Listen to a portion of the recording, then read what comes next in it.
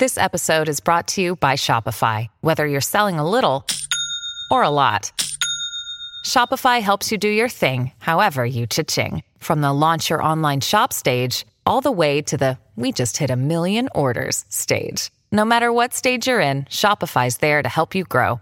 Sign up for a $1 per month trial period at shopify.com/special offer, all lowercase. That's shopify.com/special offer.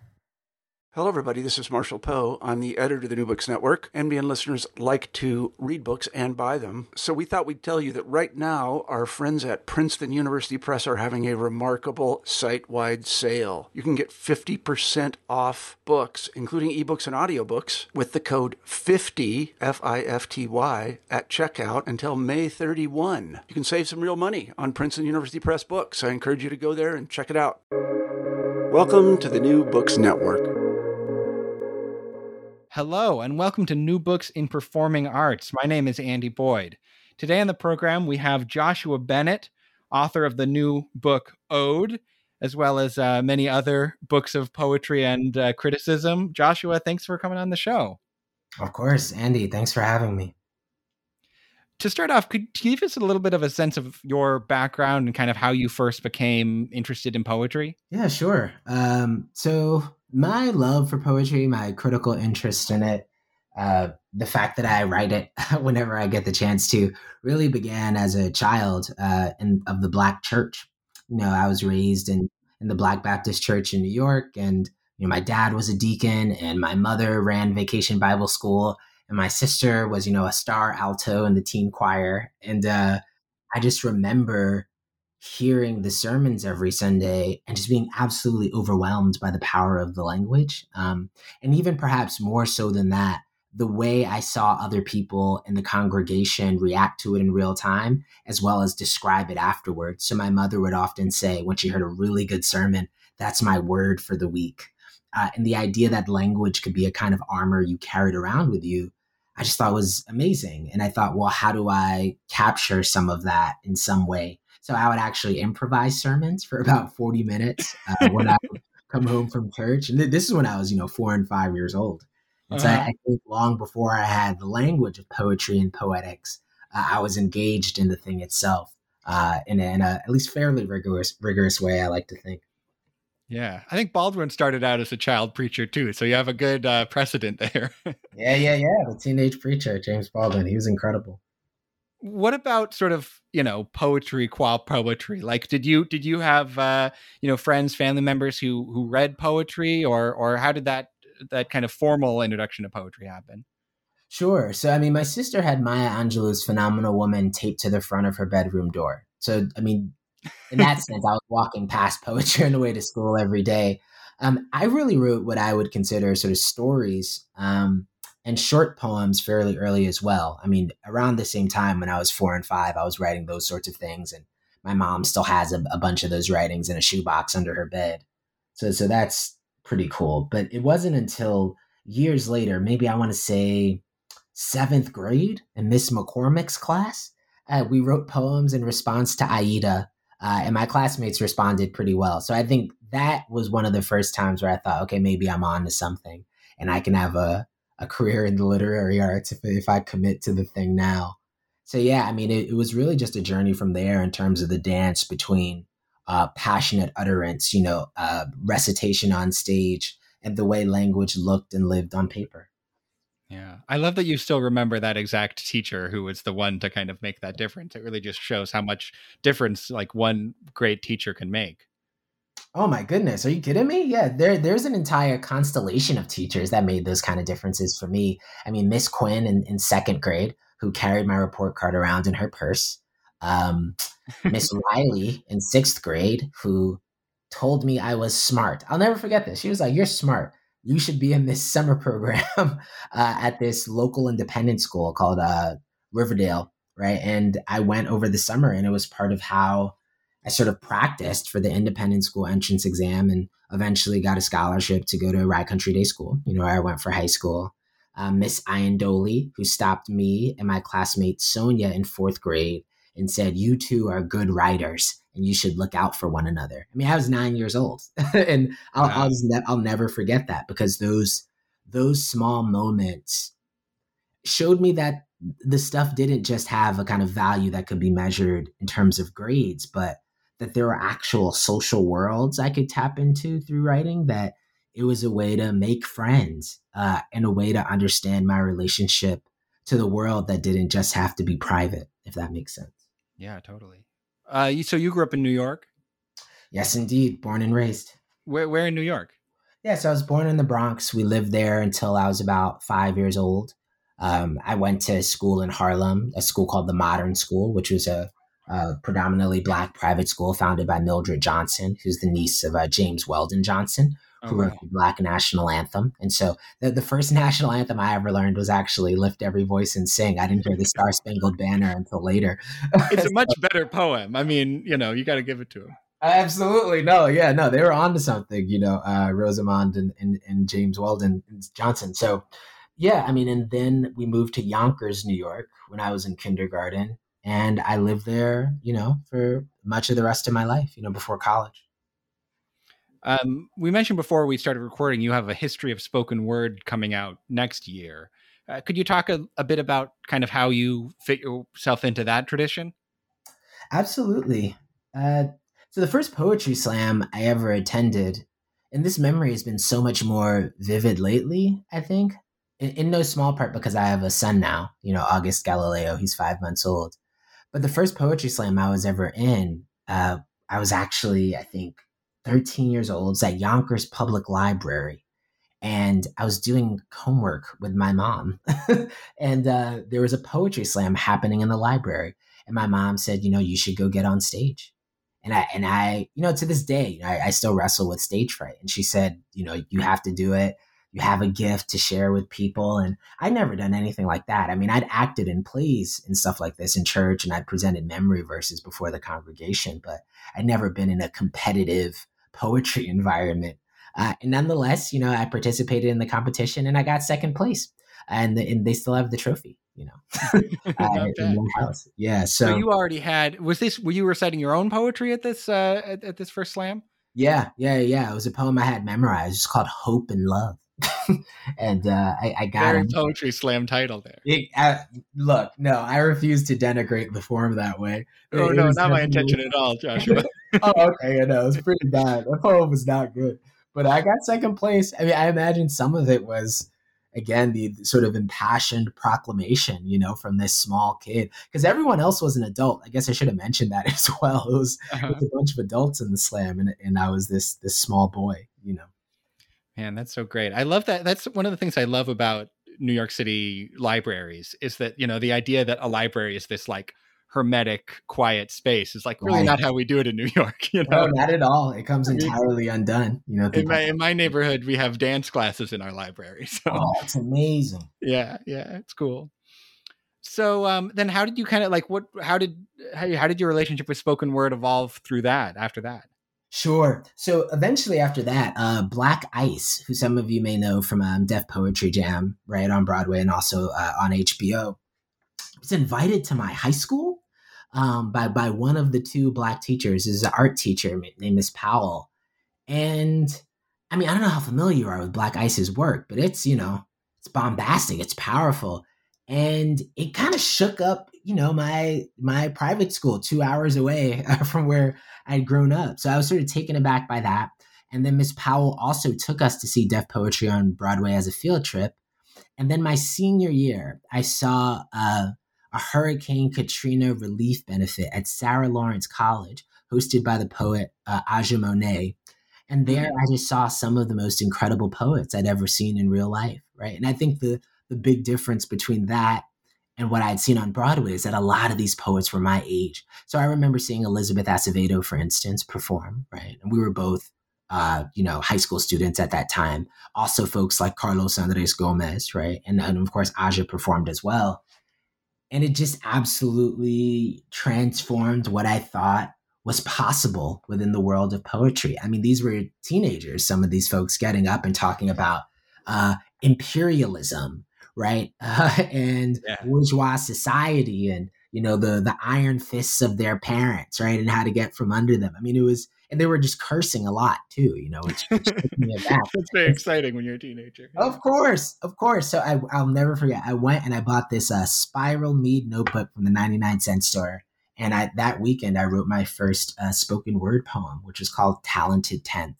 And using that poem, I entered the sort of citywide youth national poetry slam hosted by Urban Word NYC. And I earned a spot on the team. And then the next year, I was on the Philadelphia slam team that won the international competition, Brave New Voices. And that was the start of my career. Amazing. That's great. Well, let's hear a poem. Do you want to read Dad poem? Yeah, sure. All right. And this is a new one. This isn't in the book, so this is very exciting for our listeners. Yeah. This is a new one. It'll be in my book that's forthcoming from Penguin, The Study of Human Life. And I wrote this in the early months of the pandemic, right after my wife and I found out we were having a child. The first time we tried to go to an ultrasound together, I was stopped at the door and I was told, there's no visitors allowed. And it's such a strange moment for anyone. But, as a poet, I just tried to reach for whatever language I thought would change the situation. And I said, I'm not a visitor, I'm his father. And the woman at the desk just looked at me and was like, dude, who cares? You're a visitor. In this case, you need to leave. And I'll never forget, my wife, Pam, had to bring me a printout of our son's first ultrasound. So we got a bit more savvy for the second one. Pam snuck in a cell phone into the hospital. Our radiologist conspired with us, and I was able to see, August's second ultrasound via FaceTime. And I actually didn't feel that far from him at all, right? I felt actually as if we were together elsewhere. So this is Dad poem Ultrasound number 2 with a line from Gwendolyn Brooks. Months into the plague now, I am disallowed entry even into the waiting room with Mom. Escorted outside instead by men armed only with guns and bottles of hand sanitizer, their entire countenance its own American metaphor. So the first time I see you in full force, I am pacing maniacally up and down the block outside, FaceTiming the radiologist and your mother too, her arm angled like a cellist to help me see. We are dazzled by the sight of each bone in your feet, the pulsing black archipelago of your heart, your fists in front of your face like mine when I was only just born, 10 times as big as you are now. Your great-grandmother calls me Tyson the moment she sees this pose. Prefigures a boy built for conflict, her barbarous and metal little man. She leaves the world only months after we learn you are entering into it. In her mind, the year before that. In the dementia's final days, she envisions herself as a girl of 17, running through fields of strawberries, unfettered as a kingfisher. I watch her stance and imagine her laughter echoing back across the ages, you, her youngest descendant born into freedom, our littlest burden lifter, world beater, avant-garde percussionist, swinging darkness into song. Wow, thank you. That was great. Thank you. I wonder if I might ask, so I'm not a poetry guy primarily, so forgive me if this question seems kind of ignorant, but so these poems are like, on the page, meant to be read. How do you feel like your experience in spoken word influences the way that you write, poems on the page now? Yeah, that's great. I think I write for sound as much as sense, right? Like I write all my poems to be recited aloud in no small part. Not just because that's how I was raised up, but also because that's how I edit. So I edit on the road, right? I try out the poems before they're sort of published manuscript by seeing how audiences react to them, I see, especially poems that are supposed to be funny, right? You try it out in Denver and Seattle and New York and LA, and if no one laughs, that needs to come out more than likely. And so that's how I've edited the first 2 books, is by traveling and going to readings and seeing what hits in different rooms. Also just by reciting it out loud over and over. I think it gives me a very different sense of the texture of the poems. And so that's a practice that I've really fallen in love with over time, is taking out the poems into the wild and seeing how they live. Yeah, I'm a playwright, and that seems much more like how playwrights tend to revise. Is you do a reading and you hear it out loud and you see how it kind of hits off of an audience, and that tells you, more than you could ever find out by just reading your own play over and over again. Yeah, it's a social endeavor. Yeah. It really is a social poetics that I aspire toward. And I can think of no more enjoyable way to do it. I mean, I'm always laboring over the stuff when it's on my desk too. I spend days, sometimes years working on the poems. But to me, that's not entirely separable, right, from the thing that I'm doing in public with an audience. The audience is always also in my mind, helping me revise and helping me come to the version of the poem that I think best communicates the music in my head. Mm-hmm. I should also say congratulations, Joshua, on being a father. That's amazing. Thank you. Thank you, Andrew. So this poem is very explicitly kind of framed in coronavirus time. That's in the poem itself. Have you found it difficult to write during this past year? No, actually, which is strange. I wrote the book pretty much in its entirety, during the pandemic. Some of the poems were older poems, but the second and third sections are entirely new. I mean, it's all new poetry.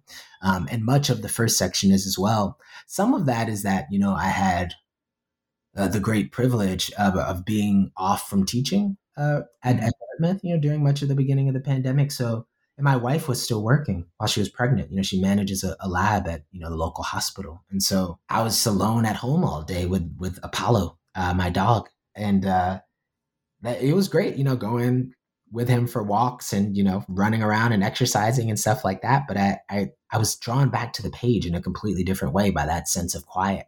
And also by not being able to be out on the road anymore. I've been touring since I was 20. Every single year I've gone out and toured middle schools, colleges, high schools, universities, not just in the States, but in the UK and in South Africa. So without being able to go out and experience that energy in the same way, it took me to a completely different place in my mind to write these new poems. So that's really been an incredible experience. And also I rewrote, this book of nonfiction in no small part because the first version was quite academic, apparently. So I had to sort of go back and to find another pocket in my voice, to try to bring this story to life.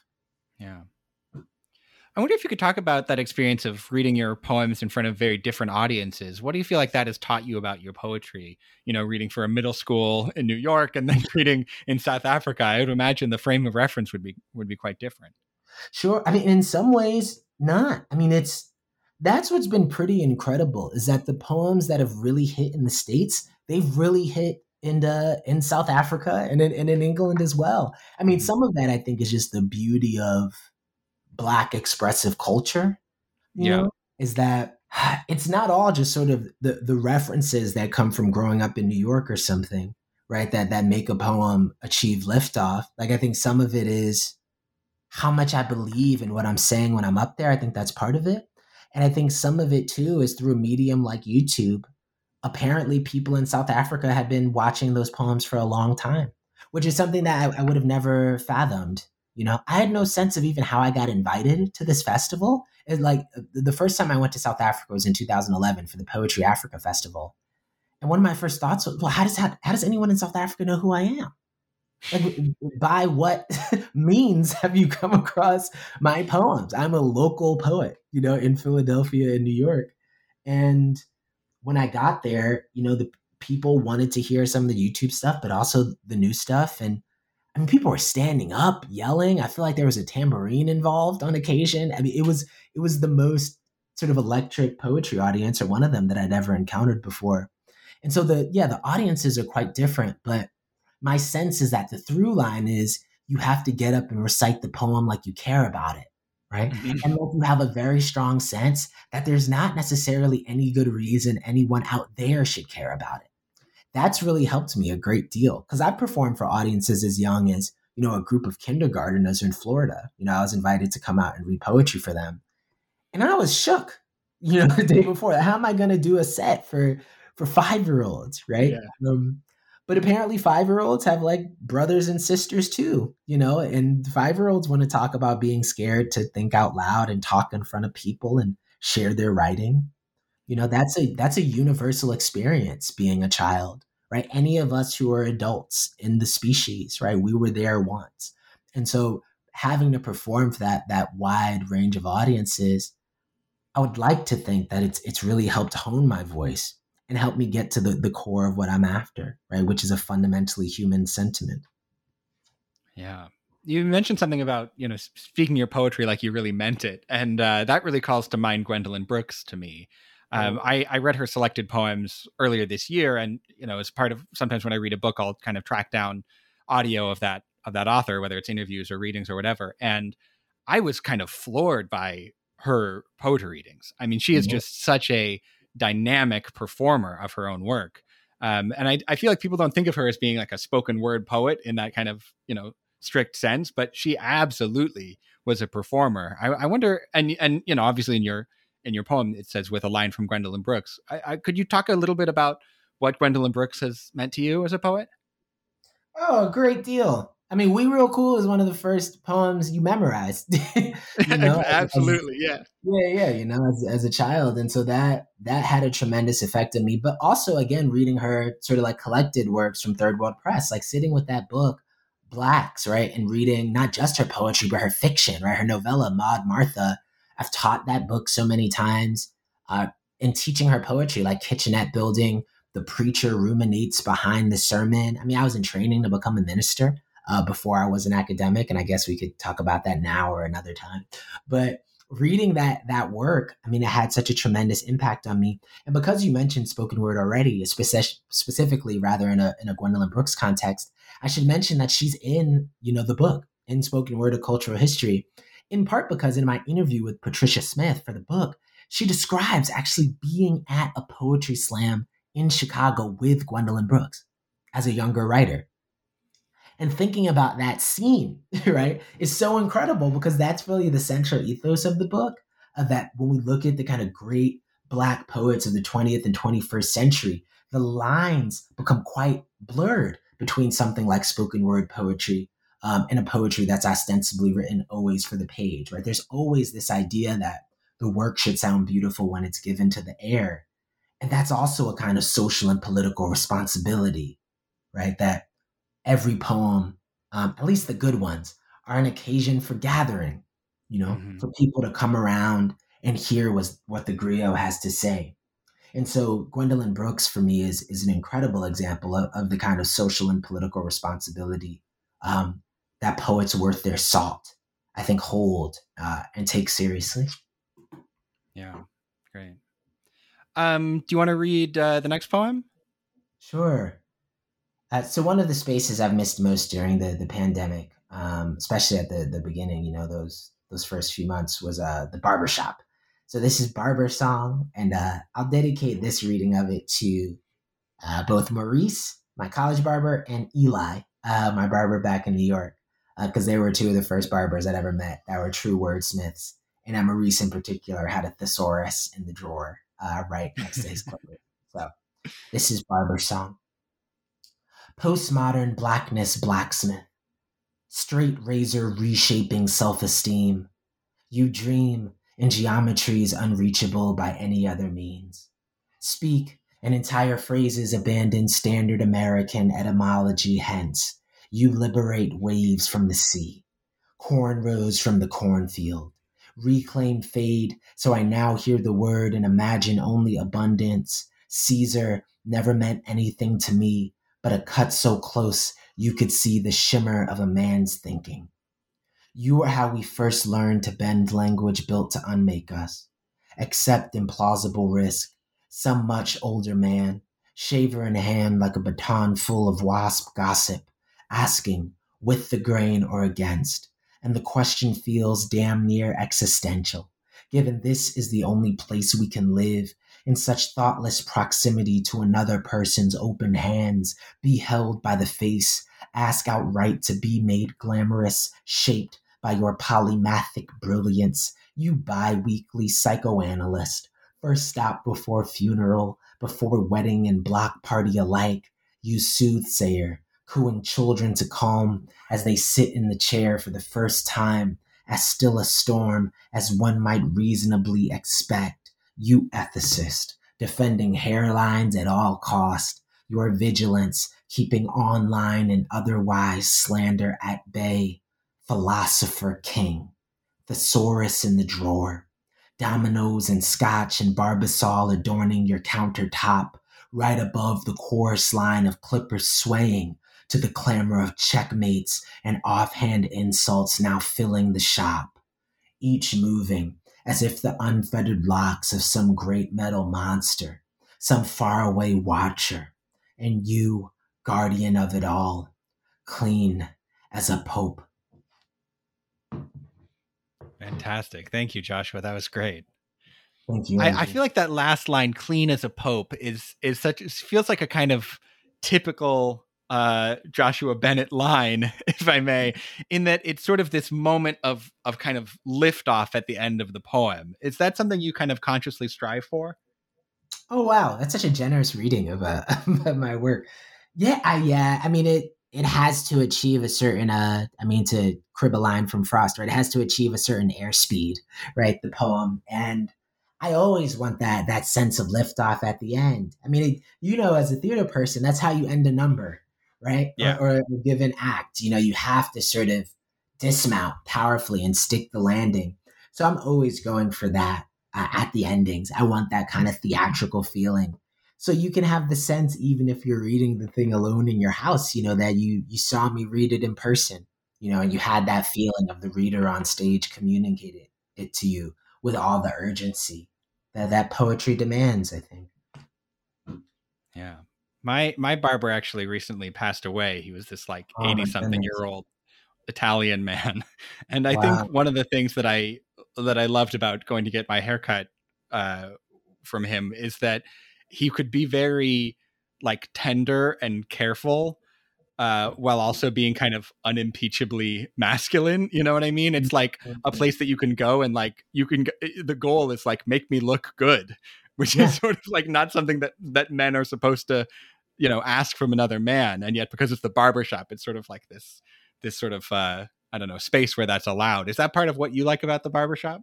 100%. So much of what I'm after in that poem is the very fact that, as you described, this language of tenderness is largely impermissible elsewhere, right? For so many boys and men. The whole point of going to the barbershop is to be made beautiful, and you get to make all sort of micro decisions, right? So in the Black barbershops I grew up in, there were actual charts, right? With sort of 30 or 40 examples of different haircuts, right? So you could say, let me get a number 29, right? Or something or you could ask, for a fade, for a Caesar, for a tapered fade, for an afro, right? And you were learning all this different language for the way you wanted your hair and your face to be adorned, right? I had fades all throughout my childhood, and then I eventually got a Caesar. And then when I got older, I realized I had no sense of what my hair really looked like grown out. I realized this when I was 27 years old. So I started asking my barbers to do something completely different. And that was a complicated moment as well, where there's, what? You want to switch it up? You want to have all this hair on your head? And that's when I started growing out my beard as well. So hair is, it's a fraught battleground, and it's such a unique topic, I think, especially for those of us who are taught that it's not something that you should even talk about or care about that much, right? But of course we care about our hair. Yeah. Right? I feel like that's a topic that in poetry by Black women, that's something that has been, discussed for a long time. But I don't know if I've ever seen a poem by a Black man about the sort of social significance of his hair. Yeah, Terrence Hayes has a beautiful poem called Barbarism and how to drawn. But yeah, I mean, you're addressing a complicated question too, just about about Black social space and Black poetry. I mean, Major Jackson has this book, Hoops, that's largely about sort of basketball and Black social space in Philadelphia. And I mean, that's the kind of lineage I'm trying to pick up on in my work. I'm really interested in the Black quotidian, the Black everyday. I write about racism, sometimes.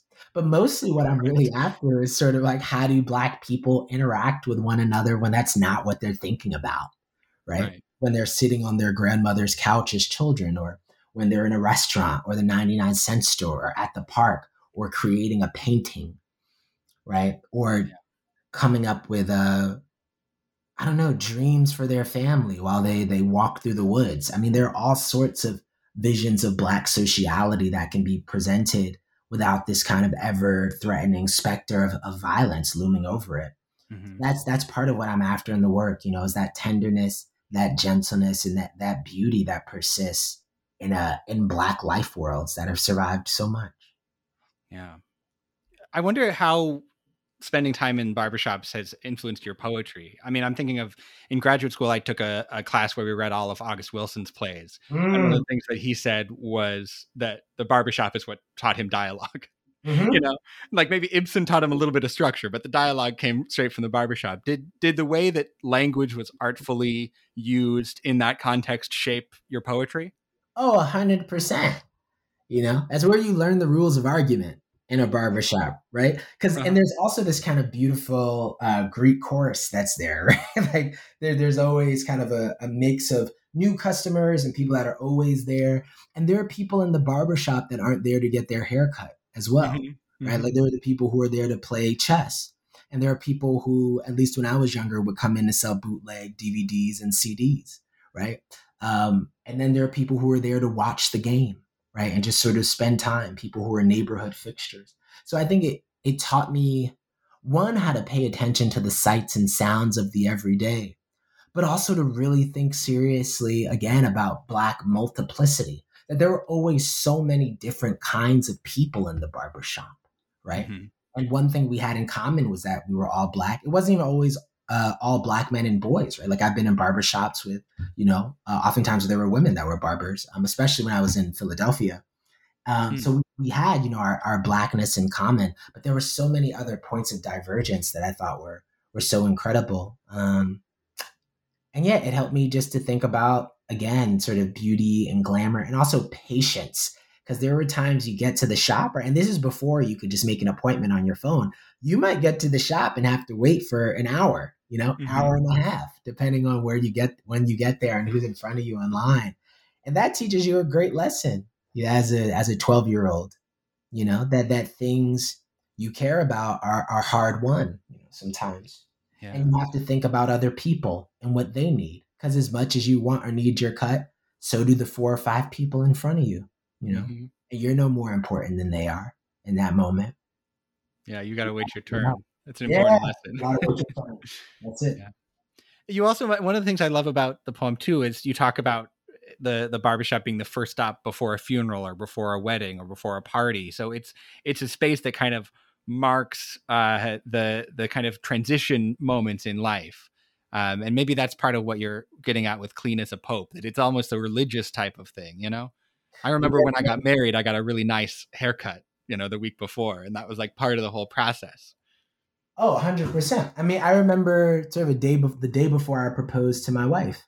I told my barber, my barber was one of the first people on earth who knew I was going to propose, right? Because I said, look, I got the ring, this is what it looks like. I had a picture on my phone. This is the ring. I need you to summon whatever, whatever powers may be lying latent. This needs to be the best haircut, right? That you have ever participated in your life, that you have ever crafted. And he did a great job. My photos from that night are crisp. They're up on my Instagram now with the caption, "She said yes." And then I think there's like a ring emoji and some praise hands.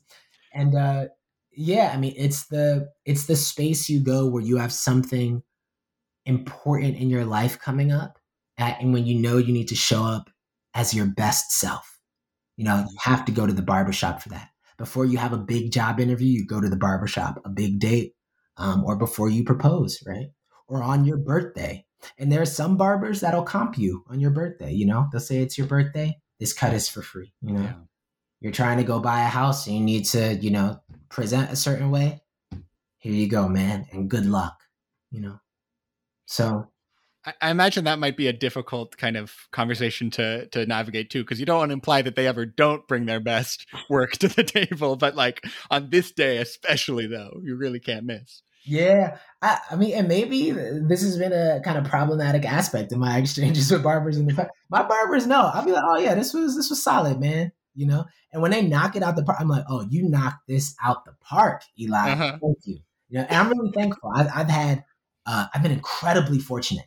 I've never had a consistently bad barber in my life, and I'll actually say for the past 10 years, I've only had elite barbers. So Mm-hmm. you know, shout out to Maurice, Eli, Lewis, and Freyant because they're an incredible constellation, you know, of barbers. But I'll never forget one time in high school. I mean, I had a barber who cut off the bottom half of my right sideburn, and Oh it no. was one of the most embarrassing weeks at school that I've ever that I've ever had. It was really bad. I was tempted to try to use a marker or something to like fill it in, you know, but I knew that would make it worse. And so yeah, I had to just bear the shame for a couple of days until it grew back.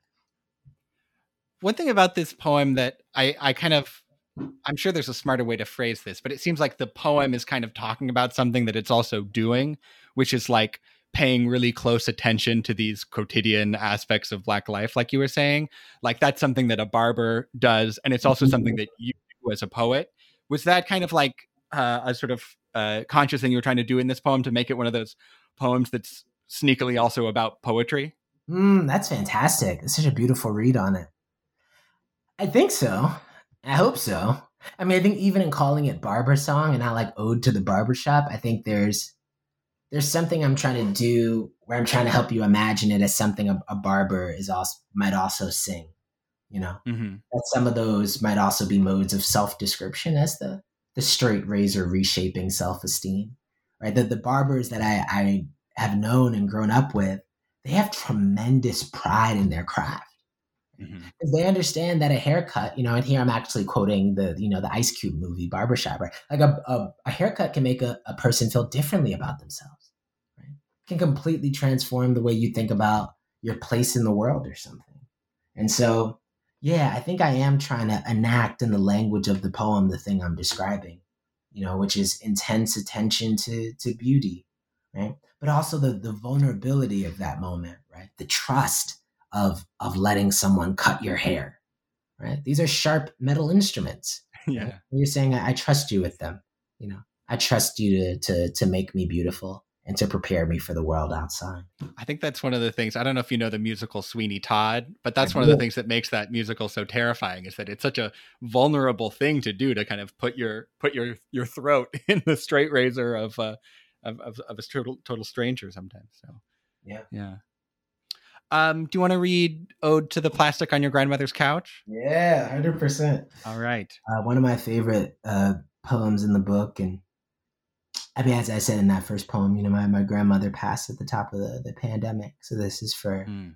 for my grandmother. Ode to the plastic on your grandmother's couch, which could almost be said to glisten or glow like the weaponry in heaven, frictionless, as if slickened with some Pentecostal auntie's last bottle of anointing oil, an ark of no covenant one might easily name, apart from the promise to preserve all small and distinctly mortal forms of loveliness that any elder African American woman makes the day they see 60.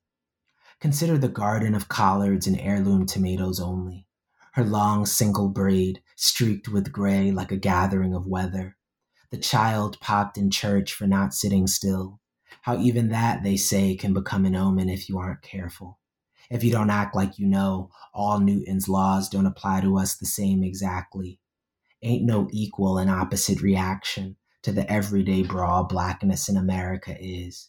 No body so beloved it cannot be destroyed. So we hold on to what we cannot hold, adorn it in Vaseline or gold or polyurethane wrapping. Call it ours and don't mean owned. Call it just like new, mean alive. Yeah, thank you, Joshua. That's great. No, thank you. I'd love to talk about. So this is the first of the poems that you've read that has that word "ode" in it, which is spelled OWED, like the title of this book. But obviously, that is a homophone with ODE, the poetic form. Could you talk a little bit about that sort of I don't want to call it a pun. That feels, kind of minimizing. But that homophone there, what are you trying to get at with that? Yeah, sure. So the idea for the odes, OWED, they first came to me when I was at Cave Canem, which is a writer's retreat for Black poets. And I'd put my mattress on the floor because I couldn't sleep with it in the frame. It like hurt my back. So I was sleeping on the mattress on the floor. And at Cave Canem, you have to write a new poem every day. And so I was sitting there thinking, racking my brain, like, all right, I'd already gotten rejected from Cave Canem 5 times, by the way, before I got in. And so I was sitting there thinking, all right, I have to sort of, I don't know, in some sense, like prove that I belong here. And this is a first impression, right? This is the first thing anyone in my cohort, because we're split into sort of smaller writing groups. So I was in group C. And I thought, if it's my first impression, I want to try to knock it out of the park. And I'm going to write a poem about my big sister, Latoya, and how she taught me to fight. So the first ode that I wrote, and also the first ode in this book, is Ode to Pedagogy. And it's all about my big sister. And I think after that, the concept of the ode, OWED, right, in no small part because my sense was that I was actually paying back a debt to her by writing the poem. It was saying, you've given me so much. And this poem is a gesture towards me trying to pay back this debt I can never really repay, right? And then over the course of the next 2 and 3 years, the odes just began to proliferate, right? And they turned into this collection, which was largely not just about the sort of monetary reparations that are owed to Black people, but really how we might think about reparation as a certain kind of social practice, right? What do we owe to each other? And how do we repair the bonds that have been broken between us, right? And what is perhaps the role of sort of Black expressive culture in that process in this country, but also across the world? So that's where the odes came from. Your odes remind me a bit of Pablo Neruda's odes, like Ode to My Socks. Are you at all influenced by his odes or by kind of his idea of an impure poetry? Sure. And the sort of praise of the everyday, right? Because that also is one of the inspirations, Neruda's odes, for A Catalog of Unabashed Gratitude by Ross Gay. And I think that's another book that really influenced me in no small part because, my first book is kind of sad, right? It's in the title, The Sobbing School, right? Like that book is largely about grief and persistence, to be sure, but not necessarily this kind of ongoing emphasis on celebration, which is what I think what really sets Ode apart, not just in my body of work, but hopefully in the field, right? I think we are coming into a moment where maybe that kind of impulse is more widespread, but I think, something about the past 9 years, I think in particular, I'm thinking about Trayvon Martin being killed, and I'm thinking about Mike Brown, in 2014, and the effect that had on Black life and the way it's understood and articulated in this country, and how that was then reflected in the poetry. I think we needed a period of sort of like grief and mourning that, of course, is ongoing, right? As we saw this past summer, and lest we forget that is happening every day. Just because names aren't being sort of launched into the media landscape, it doesn't mean that sort of Black people and Native people, and in particular, aren't being killed by police on a daily basis. And so what I wanted to do in this book was really hold the need to bear witness to that terror with the need that exists right alongside it to celebrate, right? As Clifton says, that every day something has tried to kill me and has failed, right? We have to celebrate that persistence, that survival, that meditative tenacity in the face of unthinkable odds. So that's a lot of what I'm after in the book as well. This poem has a lot of religious imagery, like the kind of anointing oil. Would you feel comfortable talking a bit about what your relationship to religion or spirituality is like today, and kind of how that's evolved over time? Ooh, I thought you were going to give me a kind of way out at the end. Yeah, what is it like now? I guess complex as it's ever been, as someone who was raised in the church. And I mentioned a bit earlier that I was in training to become a minister when I had first started grad school, and I just had this tremendous crisis of faith, specifically actually from reading Deleuze, believe it or not. reading Wow. Deleuze, reading Deleuze on Nietzsche in particular. In this class I was taking on the dialectic, and I had this moment where I realized I couldn't do my trial sermon anymore because I just didn't believe in it in the same way. And I felt like I would be lying, and I didn't. And it's weird that in some ways, I guess, that I'm describing it as a faith crisis, because I clearly believed enough that I thought there was something particularly egregious about lying from a pulpit. Right? Yeah, sure. Like I knew I certainly still believed in the ceremony and that there was something holy about it, even if perhaps my theology had shifted, my theology and my cosmology had shifted. But I think in no small part through reading people like Alfred North Whitehead and thinking about the Christianity of people like, Harriet Tubman, right, for example, and Frederick Douglass and others, it's been helpful for me to come to a sense of religion as a way to approach a human experience of astonishment, right, that I have not let go of. Yeah. And I'm really happy that I was able to keep that part, because I think that part was actually quite suppressed when I was younger. And now I think it actually represents such a great deal of my spiritual practice today. Is really trying to spend time listening to the trees, for instance, and thinking about the animals and what kind of spirit is poured out on them, for instance, right? And just I have such a different relationship to biblical texts I grew up with, but also various other sort of religious and spiritual practices that I didn't grow up with. I think in particular reading about sort of process theology and process philosophy really helped me with that. And even to have a vision of the divine is not necessarily knowing the future. That was quite liberating for me. The idea that, the future was unknowable. And so we're deeply responsible for it. And it's something we're co-creating together, perhaps even with a being that we can't quite see. So that's so funny that you mentioned. Oh, sorry. I think we had no, please go ahead. Go ahead. That's so funny that you mentioned process theology, because for me, discovering process theology in college was kind of what allowed me to keep going to church. Yeah. Right? Yeah. Yeah. Same. And I was in grad school at the time, so I would spend time at Riverside Church, and it was very helpful because I feel like reading, Cobb and Hartshorne, it just gave me another way into the materials that were quite familiar to me, but with this other very robust language that I never encountered before and never imagined. And I think ending up in that way, it was so interesting to end up at Harvard in the Society of Fellows, right? Because Whitehead had been so instrumental in starting it. And so to think about the fact that he'd also helped engineer this other space, really, where I wrote Ode, and the idea that I could keep those aspects of my tradition, that maybe I could even come to something like an abolitionist theology. That too was just very helpful for me. It helped free me. And the idea that my belief itself could constantly be in process and open and evolving and didn't have to be a cudgel or something. That felt like a new idea too, that it could be something that was expanding and constantly in the works.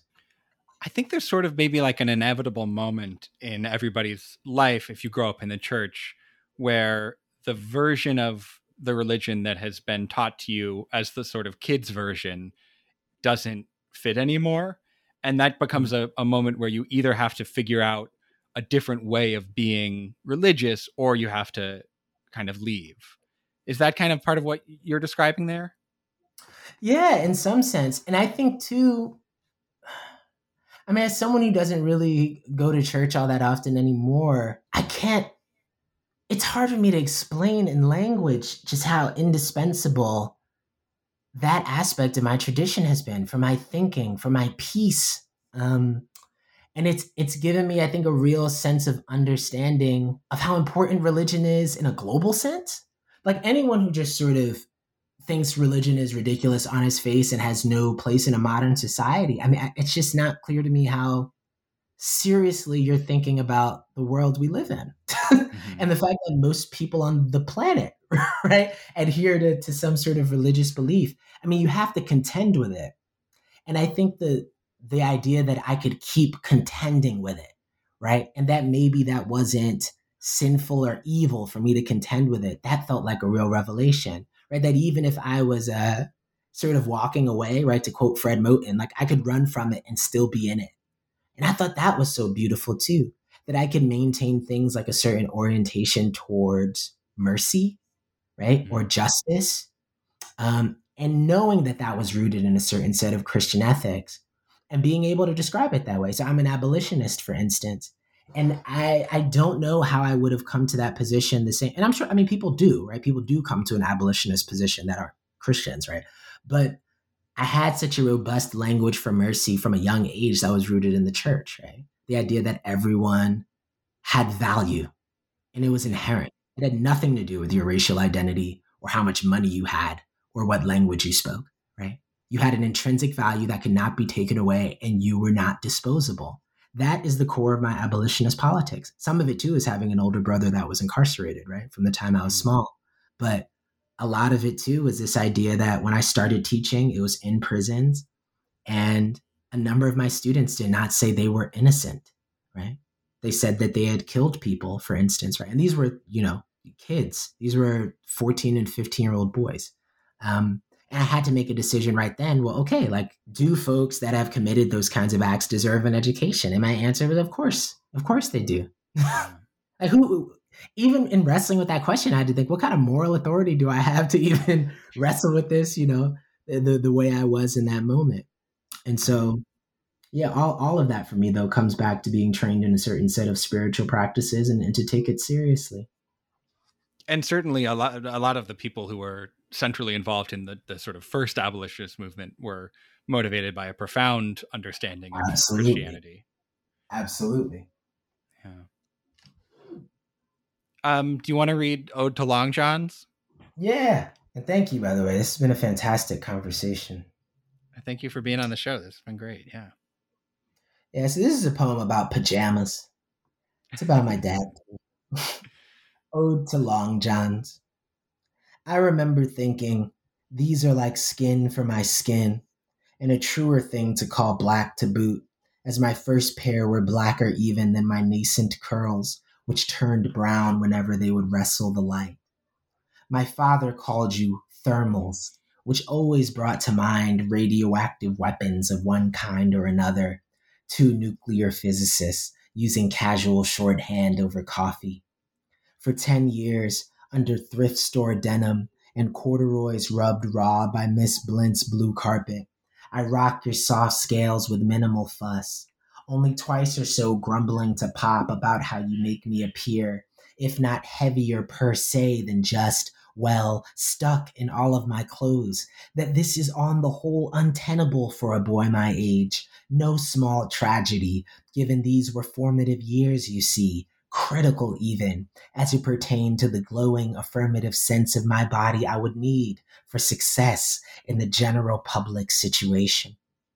Pop's concern remained with the cold, and I remained a boy cocooned, fed up, hungry for better methods of breaking winter's callous rule. Anything other than having to leave the oven door open, setting my mother's best 4 black pots to boil at once. Our entire family gathered as if shrapnel in the living room. So close our bodies grew almost indeterminate there, huddled like stars under blankets to thaw. Thanks. That's great. Yeah, I really liked this poem a lot. And I lived in New England for 5 years, so I know Long Johns. And they're a necessary, New York gets plenty cold, but it's nothing like Boston. And I worked at a middle school in Providence one year, and one of the students I was working with would never go to school when it was cold. And one day I sort of like sat her down and was like, why don't you come to school when it's cold? And she said, because my coat makes me look fat. So she just like, it's not that she didn't, I sort of thought she maybe didn't have a winter coat, but no, she did, but she just wouldn't wear it. Why was it so important to you to be kind of as a kid to be seen a certain way and to be seen as somebody who sort of had command of your body in that way? Because you would get roasted, Otherwise, you come to school with with clothes you clearly got off the clearance rack. And, I had one pair of sneakers. They were gray Timberland sneakers. And I still remember making the argument, but they're Timberlands. And, my colleagues, at the time in seventh grade would say, but they're not Timberland boots, right? Timberland doesn't even make sneakers. They're fake. They're fake Timberlands. And it was a whole thing, that I didn't have shoes and I didn't have clothes and we didn't have money. And it was a tremendous weight that I carried around as a younger person, that I wasn't fresh. I wasn't hip. And then once it was wintertime, I was quite sickly as a child. And so my parents always made sure that I had long johns on under my clothes. So in addition to the clothes not being stylish, I looked bulked up in the winter. I looked quite ridiculous. And so the poem's in part about that, but it's also just about the forms of intimacy that are created, right, in the face of material lack like that. Because we lived in a house, but we couldn't turn the heat on, right? It was just mom was like, it's too expensive for us to turn the heat on. So we have to turn on the oven and open the door, or you have to boil water, or you have to sleep with 4 blankets on, right? I mean, it wasn't until I met my wife. I mean, she's the person that got me out of sleeping with 4 blankets, right? And I mean, I imagine this is surprising to people who are like, how's that possible? You have, you were at Princeton and then Harvard and you were sleeping under 4. It's like, yeah, absolutely. Because that was my practice, right? It was that when I'm tired, I'm going to put these 4 blankets on, way before weighted blankets were in vogue, in a certain kind of way. I had the original weighted blanket, which was you put a bunch of them on top of yourself and you go to sleep.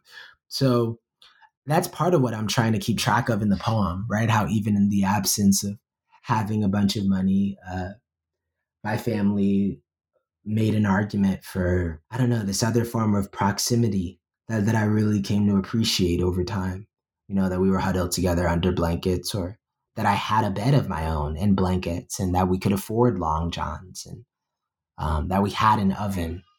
I try to not to forget that, that those are my conditions of emergence. And when I say I try not to forget it, I don't just mean in my daily life, but I mean as a writer, that I always need to return to that space and to talk seriously as best I can about class. Yeah. Because that's a very definite, specific kind of class position, right? Not being able to turn heat on. Yeah, for sure. But not being able to turn heat on, but being able to, afford to be able to have, 4 blankets and warm clothes and long johns, and, that, yeah, it could be better, could be worse. It's like that's a very specific place to be.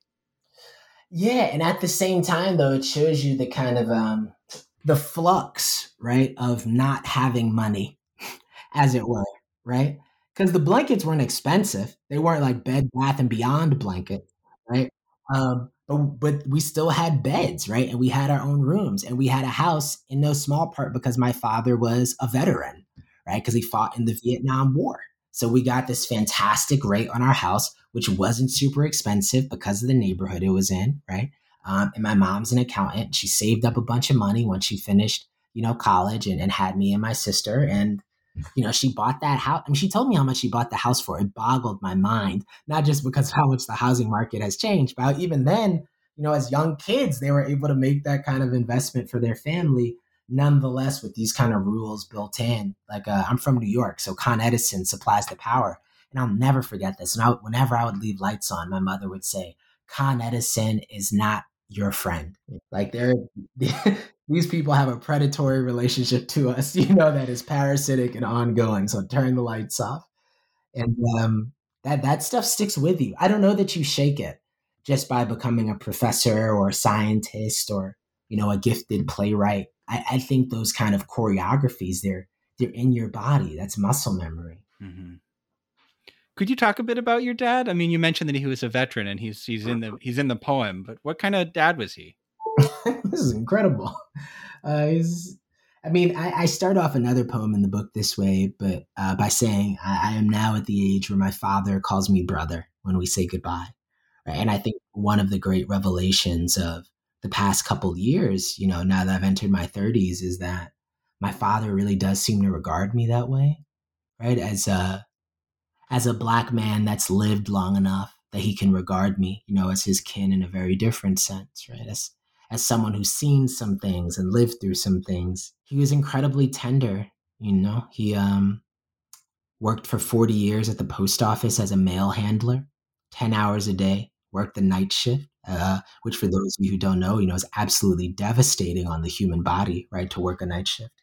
And he ran a Bible study at work that had, participants that were both deaf and hearing people. And what else? Didn't like playing sports that much, but we always watched sports together. I mean, I think my love of boxing and basketball comes from my dad because we just watched it together, and we watched the Jets together, on Sundays, and he bathed me, and, he taught me how to take care of myself, how to brush my teeth and put on cocoa butter. And he always would talk to me about the family name, and that part of what I was doing by comporting myself well in public was that I was holding up our family name. And I just, that'll never leave me, because my son, has has that name too. And the idea that was something to be not just proud of, but that was one of the things that bound us together, and that was a point of pride, that we belong to each other.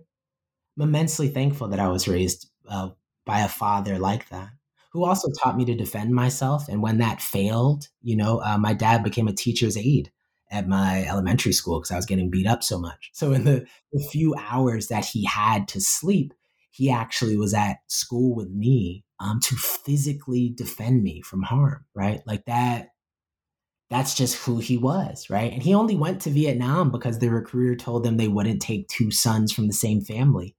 So he went to try to save my uncle, right? He tried to go to die in place of his little brother. So yeah, I mean, that kind of moral courage as a teenager, right? Just having finished your senior year in high school, I think about that often. And that's what he taught me about what it meant to live and die with dignity, is you stand up for people who are smaller than you, for people who can't defend themselves, and you tell the truth as best you can about the life you've lived. Don't be a liar. And weakness is about character, right? It's not about how sort of tall or physically strong you are, right? So hone character, be strong and be good. Is August his first grandchild? No. Almost all of my brothers and sisters have kids, Have you seen a different side of him as my mom tells me that this is very true of my grandmother, that she sees a much different version of her as a grandmother than she saw as a mother. Yeah, I think that's right. I mean, he's over the moon to be a grandpa, though. Sure. There's something, you could just see it when he's with my big sister's kids. I mean, just absolutely lights up. It's his favorite thing in the world to be around his grandkids. And it makes sense that it didn't always, he had a harder time with us. I mean, in part because I was all over the place. I mean, I think I'm okay now, but when I was young, I mean, I was just kind of confused all the time. I didn't know what was going on. I had a bunch of words in my head. Like, I was reading everything. I wanted to go outside, but it wasn't necessarily safe, my parents said. So that was something I really struggled with. And I constantly was at war with him around his ostensible authority. And I think he had to, lean into being a certain kind of disciplinarian with me. Whereas a grandpa, you don't have to be that way. Like, somebody else is responsible for like making sure these kids are all right and fed. You get to just pamper them, right? You get to show up with gifts and just, make kind of funny voices and things like that. And my dad has totally embraced that, and I'm really excited for August. My wife and I just got vaccinated. So thankfully, we're so thankful for that. It's a blessing. So we're excited to go to New York and be able to see the whole family now, that they're all vaccinated as well. And that'll be, another chapter added, the youngest grandchild, finally getting to see, New York City, where almost my entire family still lives. That's our home. Or one of them. I guess Boston's home now in a different way, because my wife's from here. So we're the Massachusetts Bennetts. That's our well, Joshua, I've already taken up so much of your time, but before we go, do you want to give our listeners a sense of some of the other projects that you have coming up or that you're working on now? Sure. So I'm working on the Norton Library edition of Narrative of the Life of Frederick Douglass. So I'm writing the introduction and annotations for that. So that should be out later this year. And then next year, Yeah, I have a book, The Spoken Word. Spoken Word, A Cultural History. I'm tired.